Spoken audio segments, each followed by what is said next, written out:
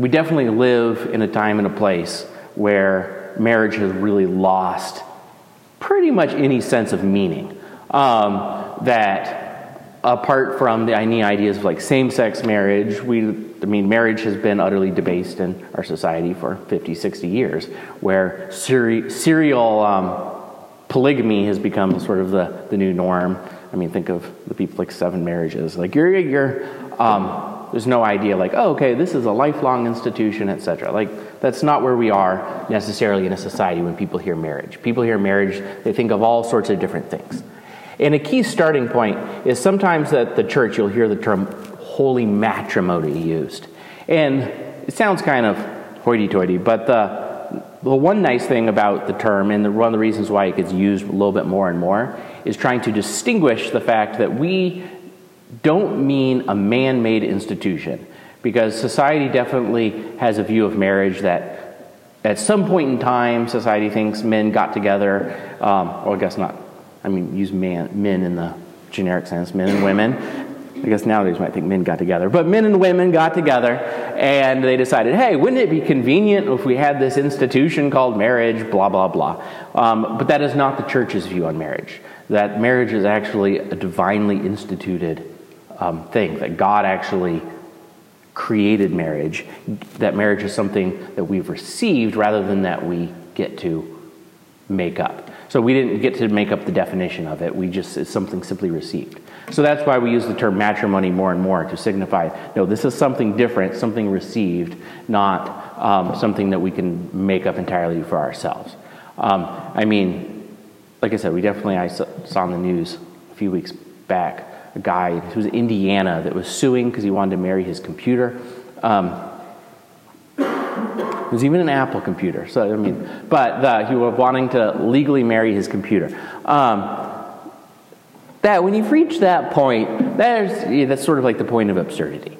And part of that all comes down to we definitely live in a time and place in society where we don't think of anything as being a received reality. That we think that it's actually enshrined in Supreme Court decision in the 1970s that, quote unquote, that man has a right to define reality for himself, which is ultimately absurd. Like you can't decide tomorrow, like, hey, I don't believe that gravity exists, so I'm going to go like jump off a building and fly, because you will basically get smacked with the reality of gravity when you hit the pavement.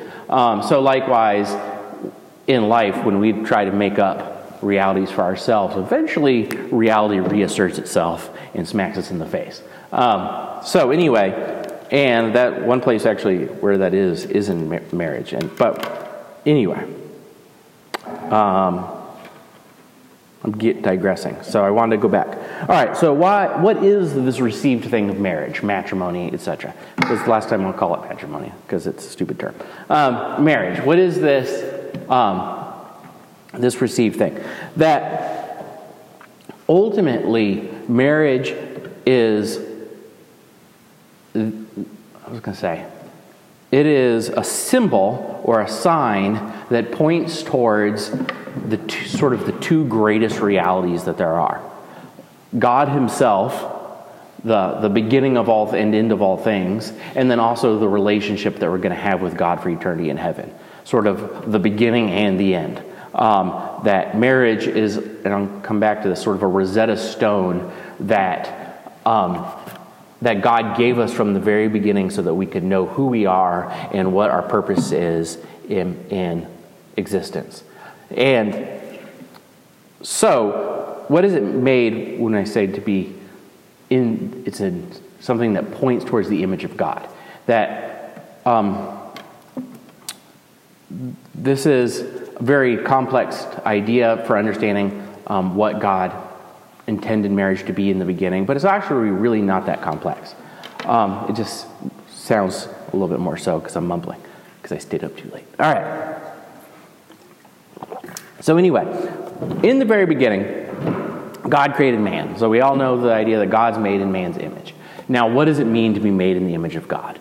Well, every individual, we say, is made in the image of God. So God made Adam first, Adam's there, and Adam's made in the image of God. How? Well, what is God? That first of all, we have to say that God is infinite. That's the one thing that's important to know about God whenever you're talking about God to start with, is that God alone is infinite. He's perfect in every possible way. If you're saying, what is God? He is infinity. He is the sum, the summation of all good things. Or another way of understanding it is to say that God is reality itself. That this is how the ancient Greeks understood him when Aristotle talks about God being the logos, meaning that they understood that there has to be this supreme reality that holds everything together and brings any sense of sense to creation and existence. Like, why does 2 + 2 = 4 and not equal hedgehog? Like, why is it that, like, is there anything such as logic? That there has to be this divine, supreme reality that they call the Logos, that is infinite. And more than that, that also exists as part of his very nature, part of what he is. Meaning that any of us, we don't have to exist. Meaning that there's a time and place when we didn't exist. And that if we cease to exist tomorrow, like our mom might think that the world's going to come to an end, or our spouse or future spouse, but it won't. The world will not literally stop if we cease to exist. But God has to exist. If he didn't exist, everything would cease to exist. And this is what we call, in philosophy, they call the necessary being, meaning that he's the only being that actually part of his very nature of what he is it's necessary that he exists. That it's not necessary that we exist. And you actually see this idea of God in both, like I said, Greek philosophy, but also even in Scripture. That think of Moses and the burning bush. If you've read the story of Moses after he leaves Egypt, or at least seen the movies, the old Prince of Egypt, you ever see the animated one? Or Ten Commandments. There's a scene where Moses is in the desert and he encounters God in this burning bush.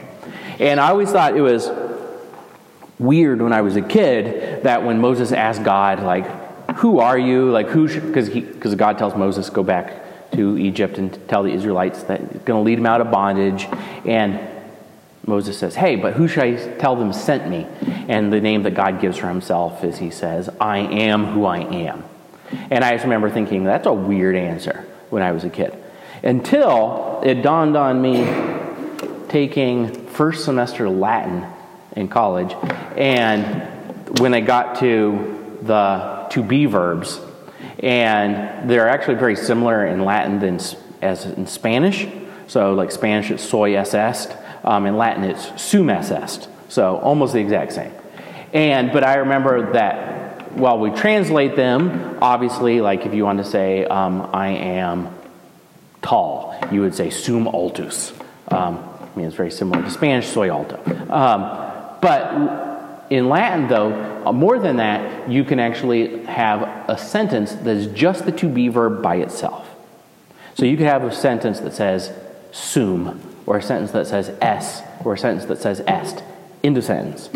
And if that was the case, what you would translate it as is not I am something, but you would translate it as I am alive, or I exist.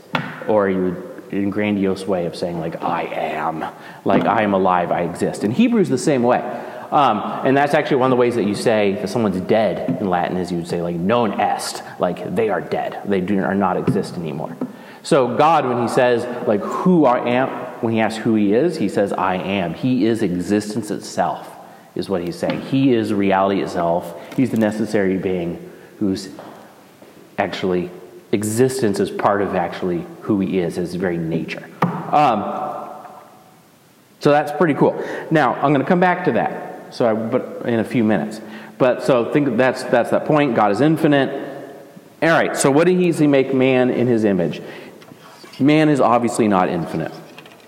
Adam does not share in the fact that his existence is not part of his essence. But there are a lot of ways that Adam does reflect the image of God. So first of all, that God having personhood, that he's not just this abstract force like Star Wars, but having actual personhood. He has a free will, and he has an intellect, meaning free will that God can choose to do things, and that he has an intellect, he has a perfect intellect that he thinks he knows, etc. He knows everything.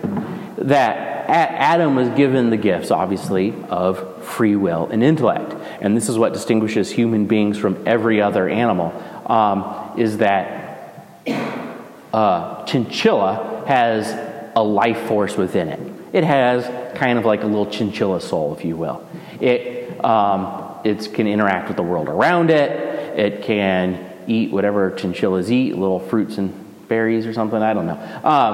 And it can do those things, but it doesn't have ultimately, we would say, a rational intellect or a free will. Meaning that all animals, they have instincts that they have to follow.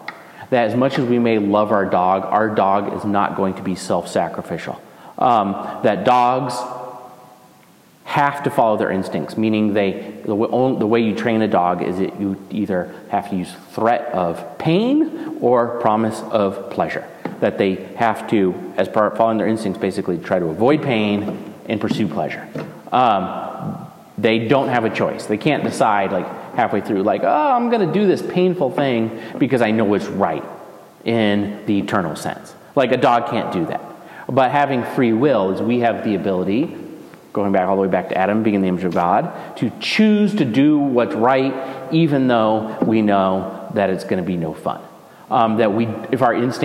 If we decide that our instincts are telling us the wrong thing, we can choose to ignore them, to go against them, to overcome them. And likewise, having a rational intellect that we can actually think about in terms of abstracts. Like a dog can't sit around and think about the nature of doghood. It just can't happen. That'd be a pretty cool dog. But anyway, we can. That we can think in abstract. So Adam, he's made in the image of God. And more than that,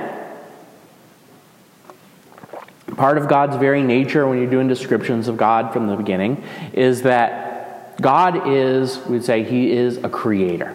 There's something about God that he, by his very nature, creates things. So there's a question always why did he create the universe? He didn't have to. He wasn't lacking anything, but there's something about his nature that he creates things. So likewise, Adam from the very beginning, man from the very beginning, also creates things. We are little sub-creators, that we love to make things, to bring order to things, etc. And the good example of that is the job that Adam gets given in the beginning of naming the animals. That God's sort of letting man participate in creation, knowing that Adam's not going to make it any better, but he still lets him participate. And that's a key theme, that God from the very beginning allows man to participate in his work and in his plans, kind of like a parent that allows a 5-year-old to help make the cookies, that knowing that the 5-year-old is not going to make the cookies any better. They're not going to be like this master chef that's going to come up with these great ideas and going to improve the recipe. The improvement of the recipe is the little pieces of eggshell that fall in, the giant lump of baking soda, that all they do is screw it up. But the loving parent doesn't say nope, you go in the other room, I'm going to do this all myself. They actually let them participate. And so likewise, from the very beginning, God actually lets man participate in all of his plans, knowing that, we're going to screw it up, but he's a loving father, so he lets us take a hand. And so God being a creator, that there's two parts to creation ultimately. To create literally means to make something out of nothing. So the first part is that it bringing something out of nothing. That's the first part of creation. And God alone ultimately can do this. We call this ex nihilo, out of nothing, literally, from the Latin. That all of a sudden there's nothing, and then all of a sudden, bam, there's something. That's something that God alone can do. But the second part of creation is the bringing order to the thing that was created. And this is the part that from the beginning God lets Adam participate in. And this is ultimately when we create anything. We are, like I said, we're not making anything out of nothing. We're just bringing shape and order to what has already been created. The first one was that, which, any scientists in here, with the first law, third thermodynamics, which law is it? That energy can neither be created nor destroyed, simply transformed. That's the idea that we can't create energy, we can't create matter, like we only take things and reshape it. So that's what we do though, but we love to bring order to creation. Creating art, creating beauty. There's a reason why, as much as there's something cool about raw nature, but raw nature that has been slightly transformed into a beautiful garden can actually be more beautiful in many ways than the raw nature can be. You just have to go to England and see some of the landscapes that they've done at some of the great houses, where they would actually try to make it look natural, but improved upon, and it actually works. Look up the work of Capability Brown. That is pretty cool. So man actually gets to create work in the bringing order and in that part of creation. So Adam, it's great, he's in the image of God. Now, an important point though is that there's something missing that after Adam's created. That even though he's in the image of God, in some ways we can say he's not fully in the image of God yet. That it's important when you're reading through the story of creation, that first of all, that the story in the Bible, it gets told twice. That chapter 1 of Genesis, and actually your homework that no one will ever know if you don't do, but it would be a good idea, is read the first 3 chapters of Genesis before you get married. That the first chapter, you have sort of the big picture. That, well, on this day God created this, and this day God created this, and it's just short descriptions of all of them. And then finally on the 6th day God creates all of the animals, and then it says, God created man in his image, in the divine image he created them, male and female he created them. And this is going to be a key point, that it's only when you have male and female, men and women together, is the image of God most fully revealed. But then in the second chapter, you have going back in more focus on that 6th day. Like, okay, we've given the overarching picture, now let's go back to that 6th day and delve a little deeper, talk about what it was like when Adam was by himself, how Adam was in the image of God, but there's something a little bit missing.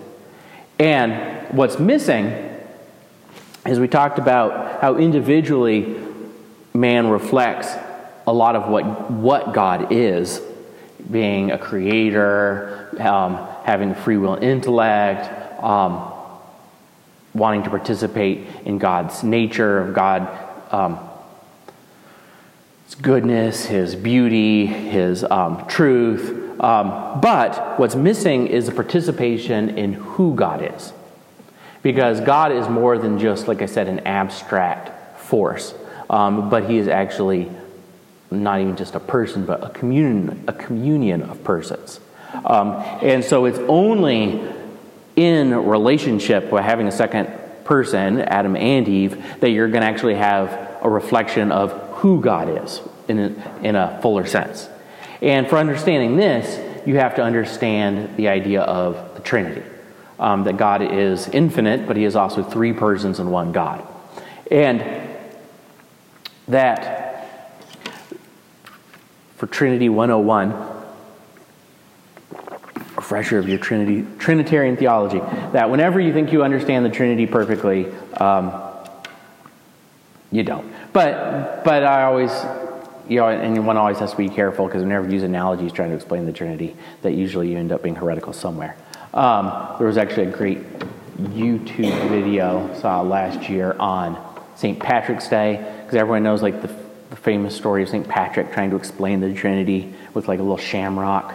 And anyway, the video was made by some Lutherans, and they were pointing, like, so he tries to explain, a little cartoon St. Patrick tries to explain to the Irish the Trinity with the shamrock, and they're like, yeah, but that's the heresy of, I don't remember what it was called, like modalism. He's like, oh, well, let me try this analogy.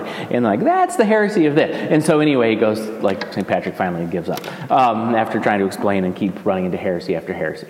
But anyway, that being said, so God is infinite, His existence is part of His very nature, but He's more than that. He is, I am who I am, He says to Moses. But then that's not the last part that he says. He says, I am who I am.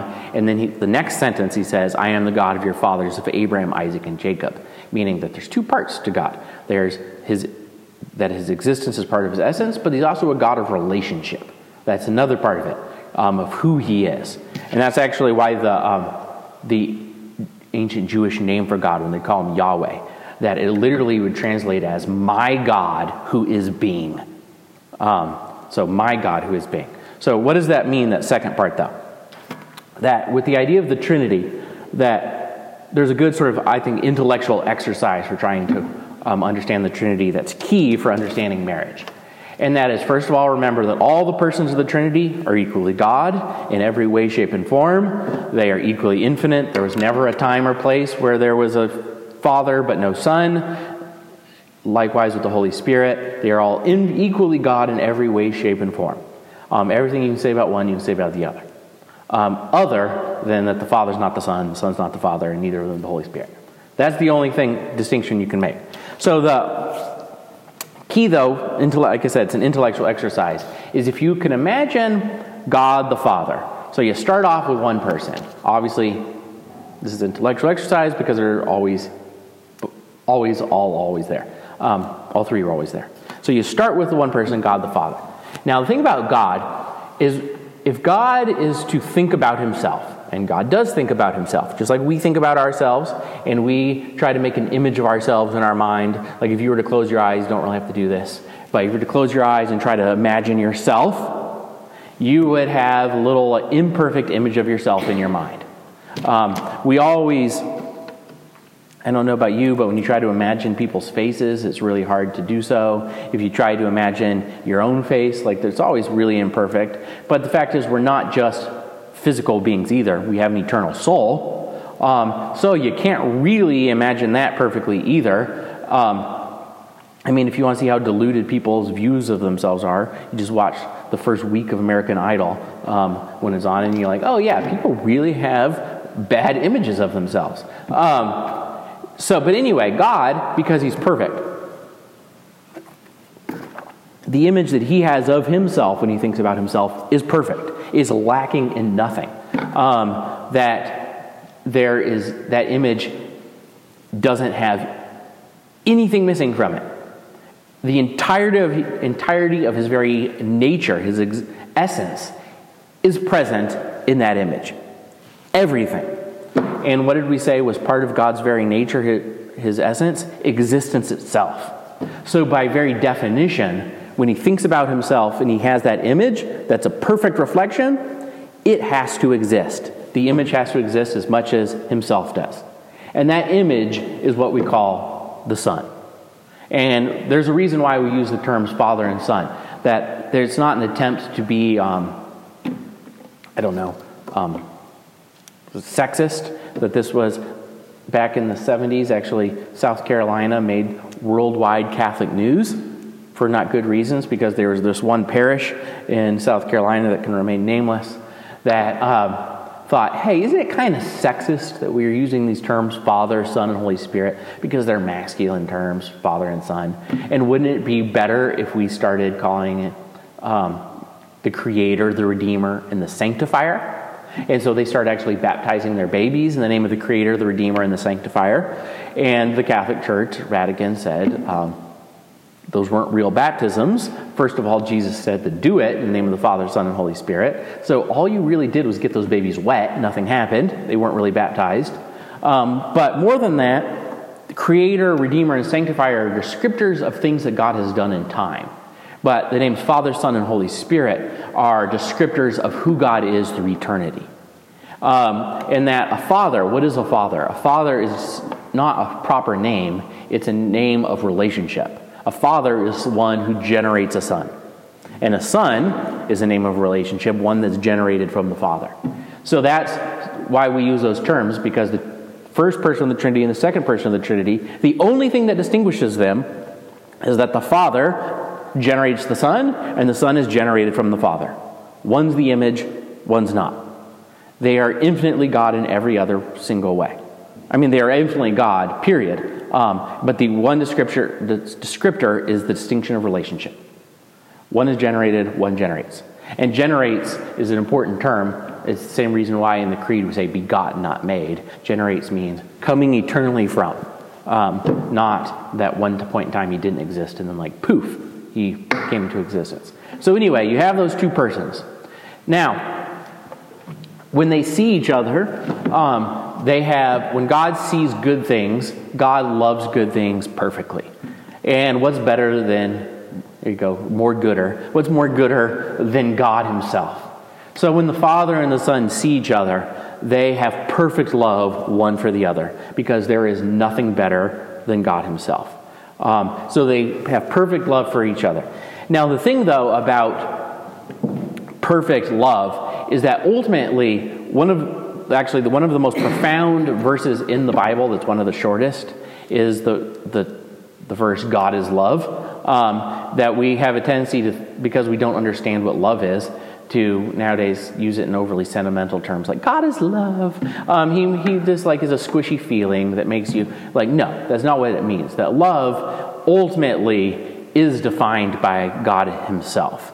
That's why love has all sorts of very serious parts to it that is ultimately defined as the complete gift of yourself to another without holding anything back. That because God himself is love.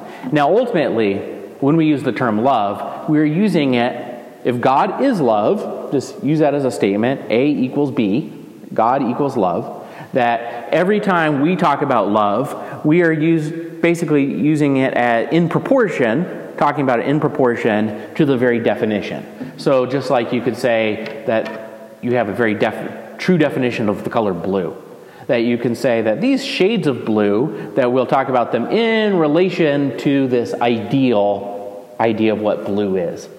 There's a reason why you don't call red like light blue, because you actually have an idea in your mind, this is true blue, and this is simply in like relation to that blue. So there's a reason why light blue isn't blue, it's light blue. Dark blue is dark blue, because they're not that true thing. So every time we talk about love, it's merely in proportion to that true definition of love, which is God.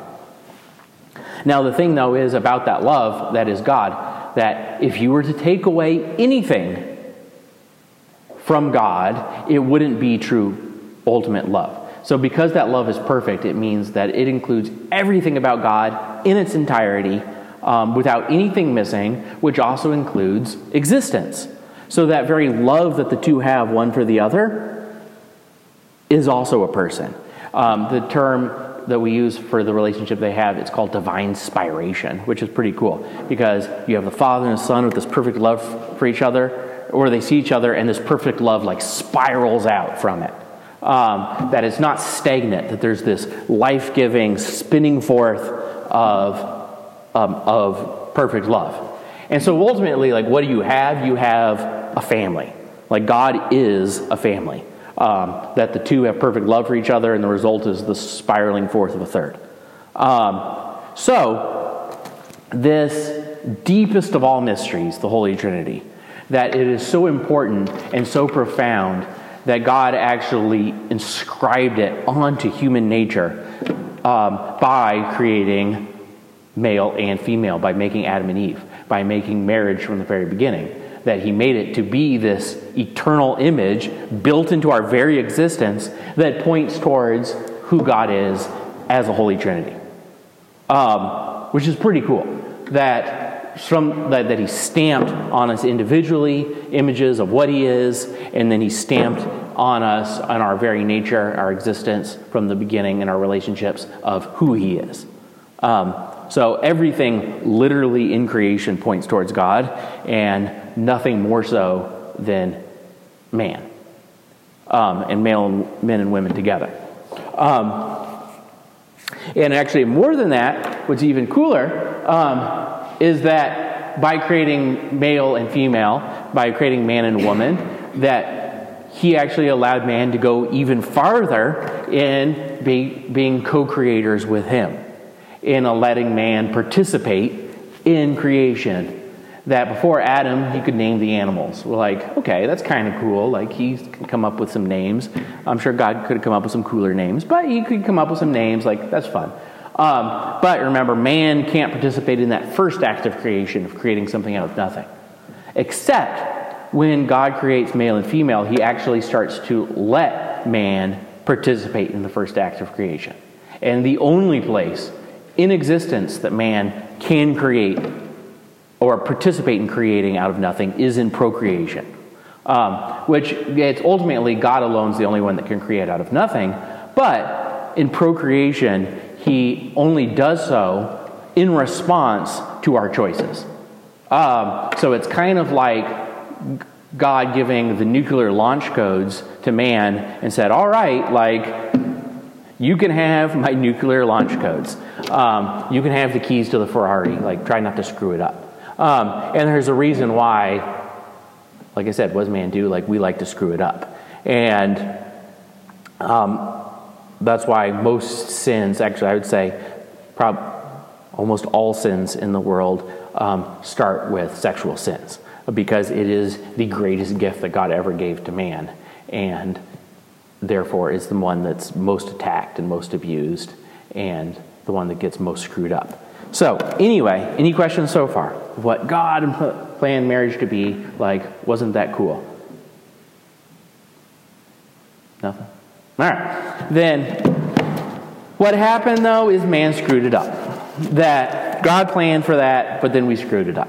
That there's sometimes people argue, like, how long did Adam and Eve last in the garden before they screwed things up, before they sinned? And there's been all sorts of theologians, because part of it is the Catholic view on creation and on the book of Genesis is a little bit, poetic, meaning that the church teaches that, you know what, there was an original Adam and Eve.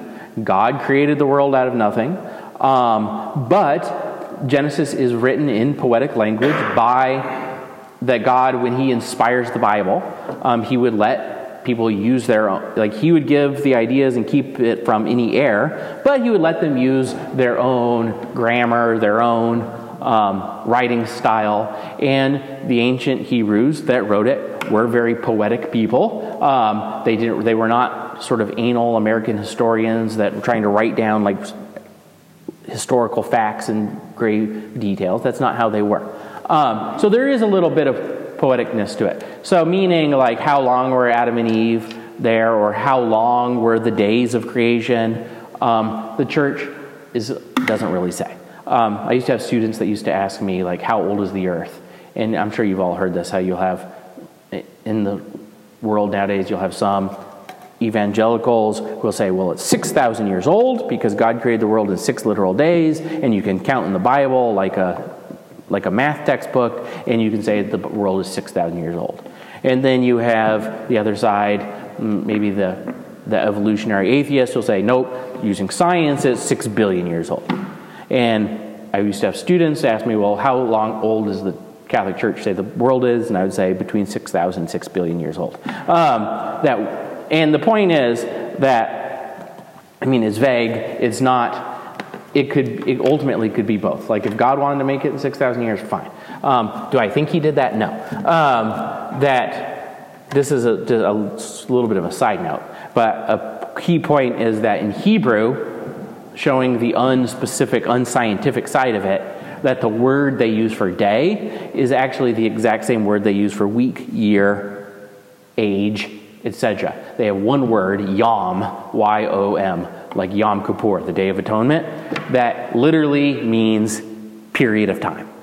And the only way that you tell what period of time is by the context.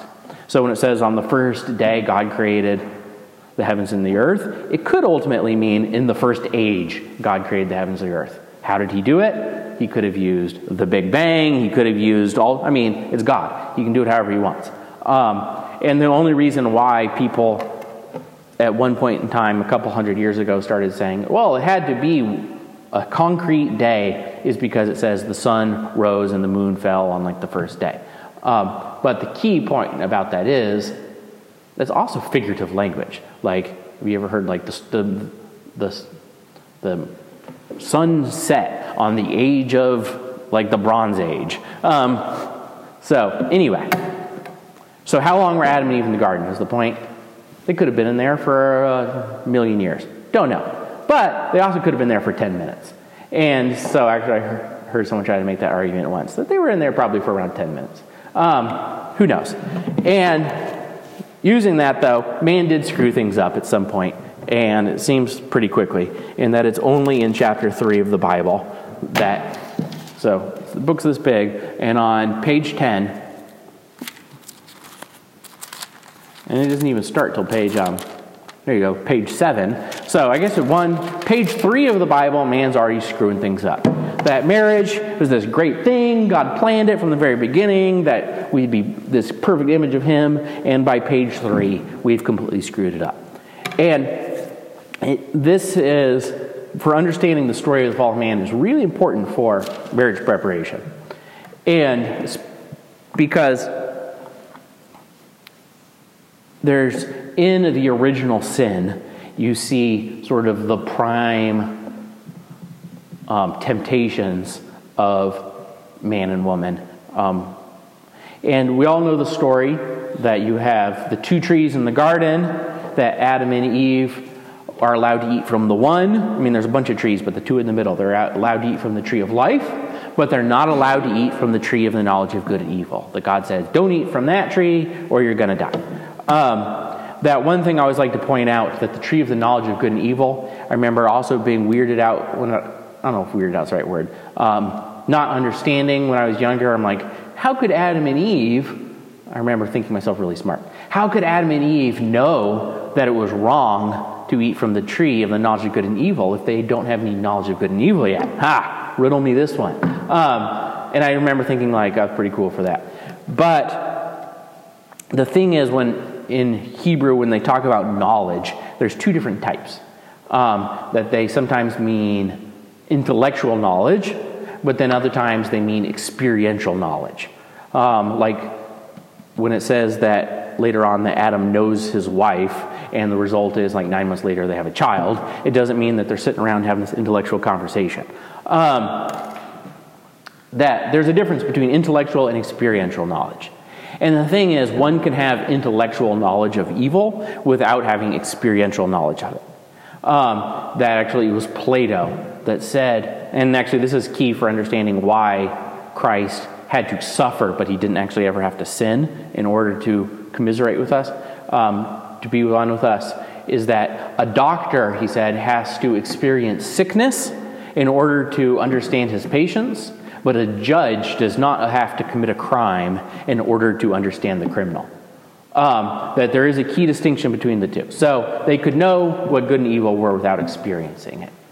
Now, we all know the story, Adam and Eve. You have the serpent, who is Satan, telling them, hey, God said if you don't eat of this, you're going to die. But I tell you that you won't die if you eat of this tree. But he goes on farther and say, and more than that, your eyes are going to be opened and you're going to be like God.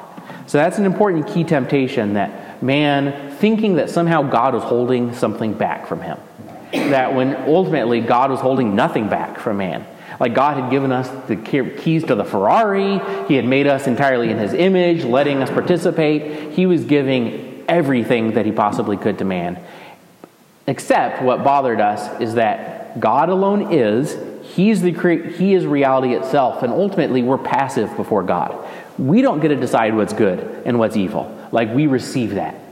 That is something that is received. We don't get to decide what's true and what's false. We receive that. You can't decide tomorrow. I mean, this is the great, I was going to say, absurdity of the age that we're in. That, like, we definitely, I don't remember if you remember in the news a couple years ago, that woman that decided that she was that white woman that decided that she was an African American and became the head of the NAACP in like Washington State. Like, that is absurd because she is not. That is trying to create reality for yourself. Like, it is absurd. And ultimately we'd call that like craziness or insanity. Like the guy, you see these in the news all the time, like the guy that like thinks he's a dragon in England and has had like all these tattoos and like horns put on, like things like, he's insane. But we don't like to call people insane anymore because we think it's somehow mean. But he has mental problems. But ultimately, he wants to make reality for himself. And that's what Adam and Eve want. They want to be God, make reality for themselves. And that's what the serpent's telling them, like, hey, you can make reality for yourself, which is absurd, but that's the promise. But a good interpretation that I think is very important for understanding marriage and the temptations of marriage that I heard once is that when it talks about the serpent, we always have this image in our mind of like this little garden snake like in the tree, like, hey, trying to be tricksy. But that the word actually used in the Bible, that the same word is used in the Greek version of the Old Testament, is used actually several other times, most notably in the book of Revelation. In the book of Revelation, they don't translate it as serpent. It's the word that's used for describing Satan. They translate it as this giant seven-headed dragon. So, think of it the term serpent, meaning in like the context of dragon. Think like the Hobbit, like Smaug. That you have a slightly different view of the story when you have this enormous, frightening dragon there and saying to Eve, like, hey, if you don't eat God said if you eat of this, you're going to die, but I say if you eat of it, you won't die. That there's a certain degree of like intimidation, fear, etc. Now that's important because where was Adam during all of this? That the story always tells, like, Eve gets the fruit and then she eats it and then she gives it to Adam. And where's Adam during the entire story? You only find out at the very end when it says she gives the fruit to him, and it doesn't say what type of fruit. It says she gives the fruit to him, and Adam, who was with her, eats it. So you find out at the very end that after Eve has been talking with the serpent, she's done all this, that Adam has just been standing there silently like a putz the entire time. And when you understand within the context of like, okay, the serpent in this dragon sense, that what is ultimately the original sin? That for the very first sin, in many ways, is Adam's failure to actually protect Eve. That this is men's sort of greatest temptation, is to take the back seat. That sometimes it's a lot easier, particularly in the spiritual life, to take the back seat. Like women seem to be now naturally religious, it seems sometimes. So we'll let them do the church thing. And you have like the stereotype that the men, like ultimately dad doesn't want to go to church, but he does to make mom happy. That is man's greatest temptation, not to lead, and especially not to lead spiritually. Which is, first of all, from a practical sense, that the only statistic that when they've done all sorts of stats on the last like 30 years of people, like kids when they leave Christianity, that the only statistic that has had a true correlation of like why these kids leave the church and why these ones don't is, does the dad lead spiritually in the family? If the dad doesn't go to church, the kids won't go to church, especially boys. That sons will do whatever the dad does. That if dads don't go to church, then something only like 5% of sons will end up going to church, of those dads. That is the biggest key statistic by far, the only one that's even measurable. So that's man's greatest temptation, not to lead. And what's woman's temptation, Eve from the very beginning? That is when the man fails to do his job, she says, well, fine, then I'm going to do it. And so, which can also ultimately become the problem too. Now, anyway, what is the result, though, of the sin? That Adam and Eve, that they had this great relationship with each other. They had a great relationship with God, because that's another key thing, that when God made Adam and Eve, he made them in relationship with him. Like Adam was like walking around talking with God, like actually literally like walking with God in the garden. Like that's pretty cool. They had this great relationship. And that's what made Adam and Eve's relationship with each other so good. That there's a key verse in there, that the one that always makes the kids giggle, when it says that Adam and Eve, they were naked and not ashamed. That's actually a key verse for understanding what their relationship was like, and that there was no such thing as lust. That when Adam and Eve saw each other before the sin, they saw the entirety of each other, meaning man is a union of body and soul. So you have a physical body, but you also have an eternal soul created for union with God for eternity. And when they would see each other, they would see both. And so if you saw someone's eternal soul, you would never treat them poorly. This is just a universal truth that if we are able to see each other's eternal souls, or I'd say it would be a whole lot harder to think of that person as an object to be used. That it's kind of like there was, I don't know who is attributed to, I've heard this quote attributed to 1 million different people, but there's a saying that basically the problem with, for instance, pornography is not that it sees too much of someone, but rather it sees too little. And that it reduces human beings to just their body parts, to their physical side, and you don't see their eternal souls. If you saw their eternal souls, you wouldn't be able to look at that. So likewise, Adam and Eve, they were naked and not ashamed because they saw each other's eternal souls. There's no sense of using the other person. They're not treating the other person as an object, etc., but fully as a person. Now, what happens when Adam and Eve sin? That, first of all, it's important that, because we're getting into how man screws things up and screws up marriage, that it's important that before God even tells the consequences to Adam and Eve, he actually promises that he's going to fix it. That he talks to the serpent first, and there's what's called the proto-evangelium, the first gospel. And that when God tells the serpents that he's going to, because you've done this, you shall be banned from all the animals and from all the wild creatures. On your belly shall you crawl, and dirt you shall eat all the days of your life. But then here's the key part. I will put enmity between you and the woman, and between your offspring and hers. He will strike at your head while you strike at his heel. That this is shown to show that God's actually going to give a descendant of the woman, Eva, like the first woman, a descendant later on, Ave Maria. That is going to be basically that her offspring is going to make up for what Eve did, and that he's going to, like the Satan will figuratively try to strike at his heel, and he will crush the serpent's head. That's why there's a key part in, if you've ever seen The Passion of the Christ, the movie where he's praying in the garden, and the serpent comes up, and why Mel Gibson, when he was directing, put in like Jesus getting up and stomping on the serpent's head, because it's pointing back to this verse. So it's key that God's giving mercy, promising mercy, before he even lays out the natural consequences. Because the next, though, is he lays out the natural consequences for Adam and Eve. So what did their sin do? Well, ultimately what it did was it severed their relationship with God. Utterly severed it. Here's God, here's man, they had a relationship, and it's severed.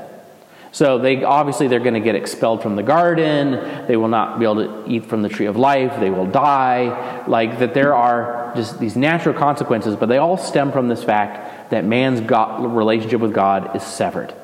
Man is not able to be with God for eternity. Heaven is not possible at this point. Like, it is pretty bad. But the key is, though, that when man's relationship with God is severed, it turns out every other relationship is dependent upon that relationship. So man's relationship with nature gets screwed up. So when he tells Adam and Eve that, hey, like, you're going to have the sweat of your brow now, like work is no longer going to be fun, it's going to be hard, and it's going to be painful. That Adam was working in the garden, but there was nothing miserable about it. But now, like, weeds are going to grow faster than grass. That it's going to be hard work living in the world. That you hear the word natural now, and at least the first thing that always comes to my mind is natural disaster. Like, nature wants to kill you. You may want to be, sometimes we get all romantic about nature, particularly living in the environmentalist age, but no, nature wants you dead. That there's the poem by St. Francis where he, like, was it brother son, where he calls the son like his brother, blah blah blah. The thing is, ultimately, he's being poetic. The son's not your brother. The son wants to kill you. You spend enough time out in the sun, you're going to get skin cancer and die. That nature, it gets screwed up. Man's relationship with nature gets screwed up. Man's relationship with himself gets screwed up. Meaning that God gave man this gifts of free will and intellect, but our free will gets weakened and our intellect gets darkened. So now we're pretty stupid. It is really hard to think. You try to do calculus, and it makes your head hurt. And you try to think about the mysteries of the Trinity, and you just can't quite picture it. And likewise, our free will is pretty weak. It's really hard to do the right thing sometimes. We get addicted to our sins. Like, we are become more and more like the animals, and that it's really hard not just to follow our instincts. But then man's relationship with each other gets screwed up too. Man and woman's relationship. So that Adam and Eve, the first thing that God gives them is clothes. Because they are no longer able to see each other in the entirety. They now see each other as objects to be used. And there's a reason why every marriage throughout the Old Testament is no longer this relationship of one trying to help the other. It's that of using each other, that every single marriage in the Old Testament is screwed up. That if you want to see the state of marriage after original sin, you just have to look at the history of the world. Look at marriage now in non-Christian places. Look at marriage in the Middle East, where men who are physically stronger dominate the women.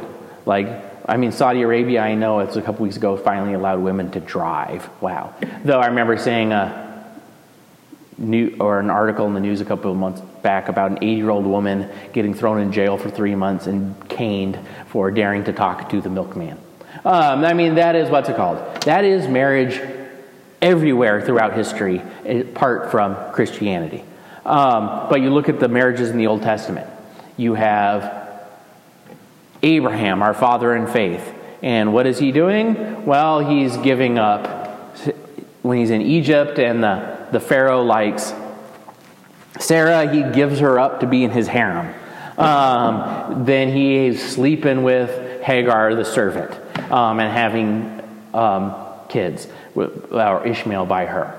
You've got David, a man after God's own heart, as the Bible calls him. And what is he doing? He's sleeping with Bathsheba and having her husband murdered. You've got Solomon, the wisest man who ever lived. And what is he doing? Just having 70 wives who ultimately get him to commit the sin of idolatry. There is not a single marriage in the Old Testament you're like, wow, that's a great marriage. One is screwed up after another. That God gave this great thing from the very beginning, and we screwed it up. Now, that is why later on in the book of Matthew, when Jesus comes, that what times the Pharaoh or the Pharisees are always trying to trip up Jesus. They ask him about divorce and remarriage, and he talks about how Moses used to allow divorce in the Old Testament in cases of adultery, not idolatry, adultery. And because Jesus says, because of the hardness of your hearts, God allowed this. Because marriage is so screwed up, it was not able to be lived out the way it was supposed to be from the beginning. The idea of being permanent, of being exclusive, that it was not man without the grace was not there yet to be able to live out marriage as it should be. Now, so what did Christ come to do? If the original sin severed the relationship with God, what Christ came to do was to repair the relationship with God. That this ultimately is what Christ did through his suffering and death and resurrection, was he simply restored man's relationship with God. There's a great term that is used in theology, and it's one of the few actually English words that actually gets used in theology in all sorts of different languages. They still use this English word, and that is that of atonement. We talk about Christ's atonement, that is actually just 3 English words mushed together. That what Christ did was he accomplished the at-one-ment, that he made us to be able to be at one with the Father. So by taking man's place through his death on the cross, and by being God himself, he was able to restore that relationship to make up for what Adam and Eve did. Now, because of this, we say that we receive grace. That what Christ does is he opens the gates of grace. Now, what is grace? That grace is a term that gets used all sorts of ways in different places, but ultimately means God's life in us. That, whether you talk about like the Holy Spirit dwelling in you, but it is actually having God's life in us, the Holy Trinity residing in our souls. Christ makes this possible. Now, by doing so, he's actually going to restore marriage to what it was originally intended to be, and give the grace necessary for it actually to be lived out the way it was intended to be lived out from the beginning, so that you don't have to have the screwed up marriages of the Old Testament. There's a reason why polygamy is no longer allowed. There's a reason why divorce and remarriage is no longer allowed within the church, because Christ gave the grace. We say that he's going to elevate it to the level of a sacrament. So what are the sacraments?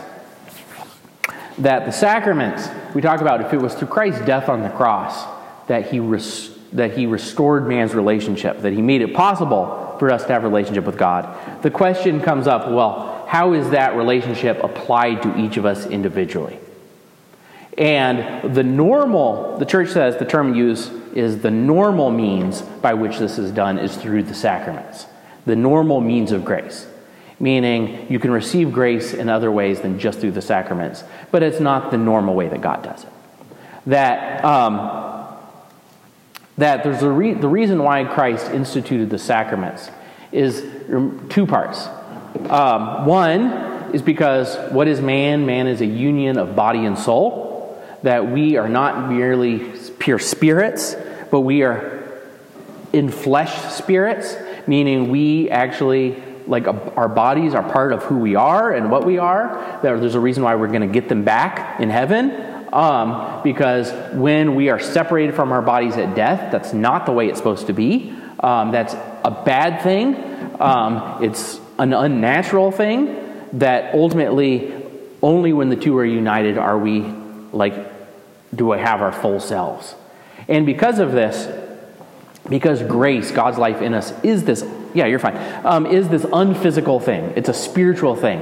That God actually allows us to experience these spiritual things, these unphysical things, in physical ways. To experience through our senses, because it's through our physical senses that we learn things, we know things, we experience things. So he actually lets us experience his truths in physical ways. And we actually see examples of this in the New Testament, that Christ loved to use physical things in order to do his non-physical things. So think of healing people, like Christ healing the blind man. He could have stood 10 feet away from the blind guy and just be healed. And the guy would have been able to see. He's God. He can do that. But what did Christ do? He got down. He spit in the mud.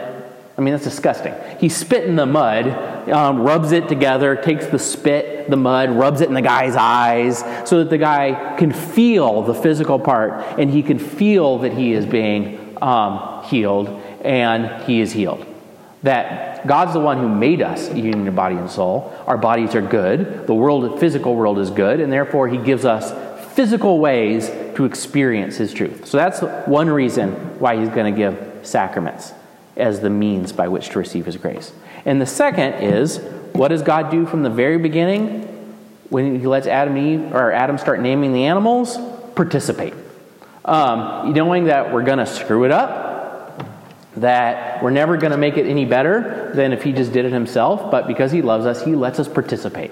So that's the other reason why he gives sacraments as the normal means, because they're participatory. That we actually get to participate in the receiving of grace and in the work that he did. So what are the sacraments? That the sacraments, we have 7 sacraments, they're the physical signs, physical things that Christ gave us to receive grace. Simple as that. They're physical things that Christ gave us to receive grace. And what's specific about the Catholic view on sacraments is that we believe that sacraments are efficacious, meaning that not only do they represent spiritual truths, but they actually do the things they represent. So it's kind of like a stop sign. A stop sign represents the idea that you need to stop, but if you had an efficacious stop sign, it would actually grab you and make you stop. So likewise, we believe the bread and wine represents the body and blood of Christ, and then it actually becomes the body and blood of Christ. That the priest in confession represents Christ forgiving our sins, but then he actually does forgive our sins on Christ's behalf. That baptism represents the washing away of original sin, and then it actually does it. And likewise, marriage represents the two becoming one, and then it actually does it. So when Christ elevates marriage to a sacrament, this is why he restores the indissolubility of it, like that it's for life, that the two actually really do become one, because Christ, basically, he gives the power to the sacrament, like the electricity behind it, whereby that the two can truly become one. And there's a reason why the church doesn't allow divorce and remarriage, because if the two truly become one in a sacrament, what God has joined, it is physically impossible for us to separate. It's a metaphysical reality, like impossibility. You can't pry apart something God has joined. Now, one key thing, though, is that with all of the sacraments, that they are signs, they are means of us receiving grace, but like any sign, they are pointing towards eternity. And so some of the sacraments actually do last forever. Like baptism lasts forever. Because part of baptism is you receive this indelible mark that shows you've been baptized for eternity. There's never going to be a time for eternity where you're not going to have that relationship with God that you receive at baptism, and actually it's going to be perfected in heaven, where that relationship just gets better and better and better. But marriage is not eternal. It actually ends at death. And actually this is the reason why when those Pharisees trying to trick up Jesus again, when they gave him that scenario where they're like, hey, you had this woman, her first husband died, and so she got remarried, and then that husband died, and she remarried, and you do this 8 times. So you have this black widow, and she's like, hey, they're like, when they get to heaven, whose wife is she going to be? And Jesus says, basically, you fools, there's no marriage in heaven. And the reason why is that what is marriage doing is pointing towards the Trinity. It's a little sign that points towards the Trinity, but then it's also pointing towards the relationship that we'll have with God for eternity in heaven. And the thing is, once you have that relationship, the real thing, you don't need the sign anymore. It's kind of like once you reach the destination, you don't need the road signs sending you there. So what marriage is, it's ultimately, like I said, this glimpse of the type of relationship we're going to have with God for eternity in heaven. That ultimately, that is what the beatific vision is, the term that we use for the relationship we have with God in heaven. We are going to be married to God. And because of that, we're going to be so full of his perfect love that we are going to have perfect love for all of our fellow human beings. So it's not that you won't love your spouse anymore in heaven. You will love them far more than you ever loved them on earth. But that love is not exclusive to one person. You have perfect love for everyone. So it actually, you'll have a better relationship, but it's just going to overflow. But it's all basically pointing towards that relationship we will have with God. And trying to understand heaven is always a little bit difficult too, in its fullness. Now, I was forgetting something, but I can't remember what it was. Oh yeah, but because marriage is pointing towards this thing, there's a reason why I said that God built it into our human existence from the very beginning, and it's really the Rosetta Stone for understanding the entire Bible, for understanding the entire story of everything, is because the whole point of everything is for us to be with God for eternity in heaven. And so because of that, God put it in our very existence from the very beginning. But then also, where's Christ's first miracle? It's at the wedding feast of Cana. That his first miracle doesn't coincidentally happen at a wedding. So that showing hey, God's going to restore this. He's going to make, this is what we screwed up. Just think about it. What happens at the wedding feast of Cana? The couple screws up, and that they run out of wine. All they have left is water. That basically they don't have the drink of the gods. They have, though I'd say bourbon's the drink of the gods, but that's another matter. They have this lousy water and that's their basically human existence. That's what they're giving up. This is what we have, water. And what does Christ do is he takes the water, what man gives, and he makes it awesome. And that it's also key that Christ doesn't just turn it into a little bit of wine or mediocre wine. It's not like boxed wine, though there actually are some decent boxed wines now. But is he takes, they've calculated, it's like something like 10 jars that are like 70-gallon jars of water that he turns into wine. So Christ's first miracle is making a really great party at a wedding. That that the physical world is good, that this is a key for understanding what Christ does, the sacraments, etc. But then what does the Bible end with? Like I said, marriage is the Rosetta Stone. It ends with a marriage. The very last thing in the Bible with the wedding supper of the Lamb in heaven. There's a reason why heaven is described as basically a giant wedding feast. And think of like a good wedding feast. That's actually like a party. So anyway, a good party. So anyway, marriage is the key for understanding. And actually even understanding all the sacraments. That they all are actually have sort of a matrimonial element to them. That if you went to a Jewish wedding like the time of Christ, there's all sorts of different parts to a wedding. They actually had like a ritual washing, think of baptism. They would have a big ritual feast. The Eucharist, we're actually physically united with God, with Christ himself. That this is, like I said, it's a foreshadowing of everything great. So there's a reason, like I say, that the church doesn't just think that marriage is good, but that it's holy, that it's one of the normal means of grace in our lives. It's like all human beings are called to be saints, meaning to be with God for eternity in heaven. And one of the primary ways of growing in holiness is through marriage.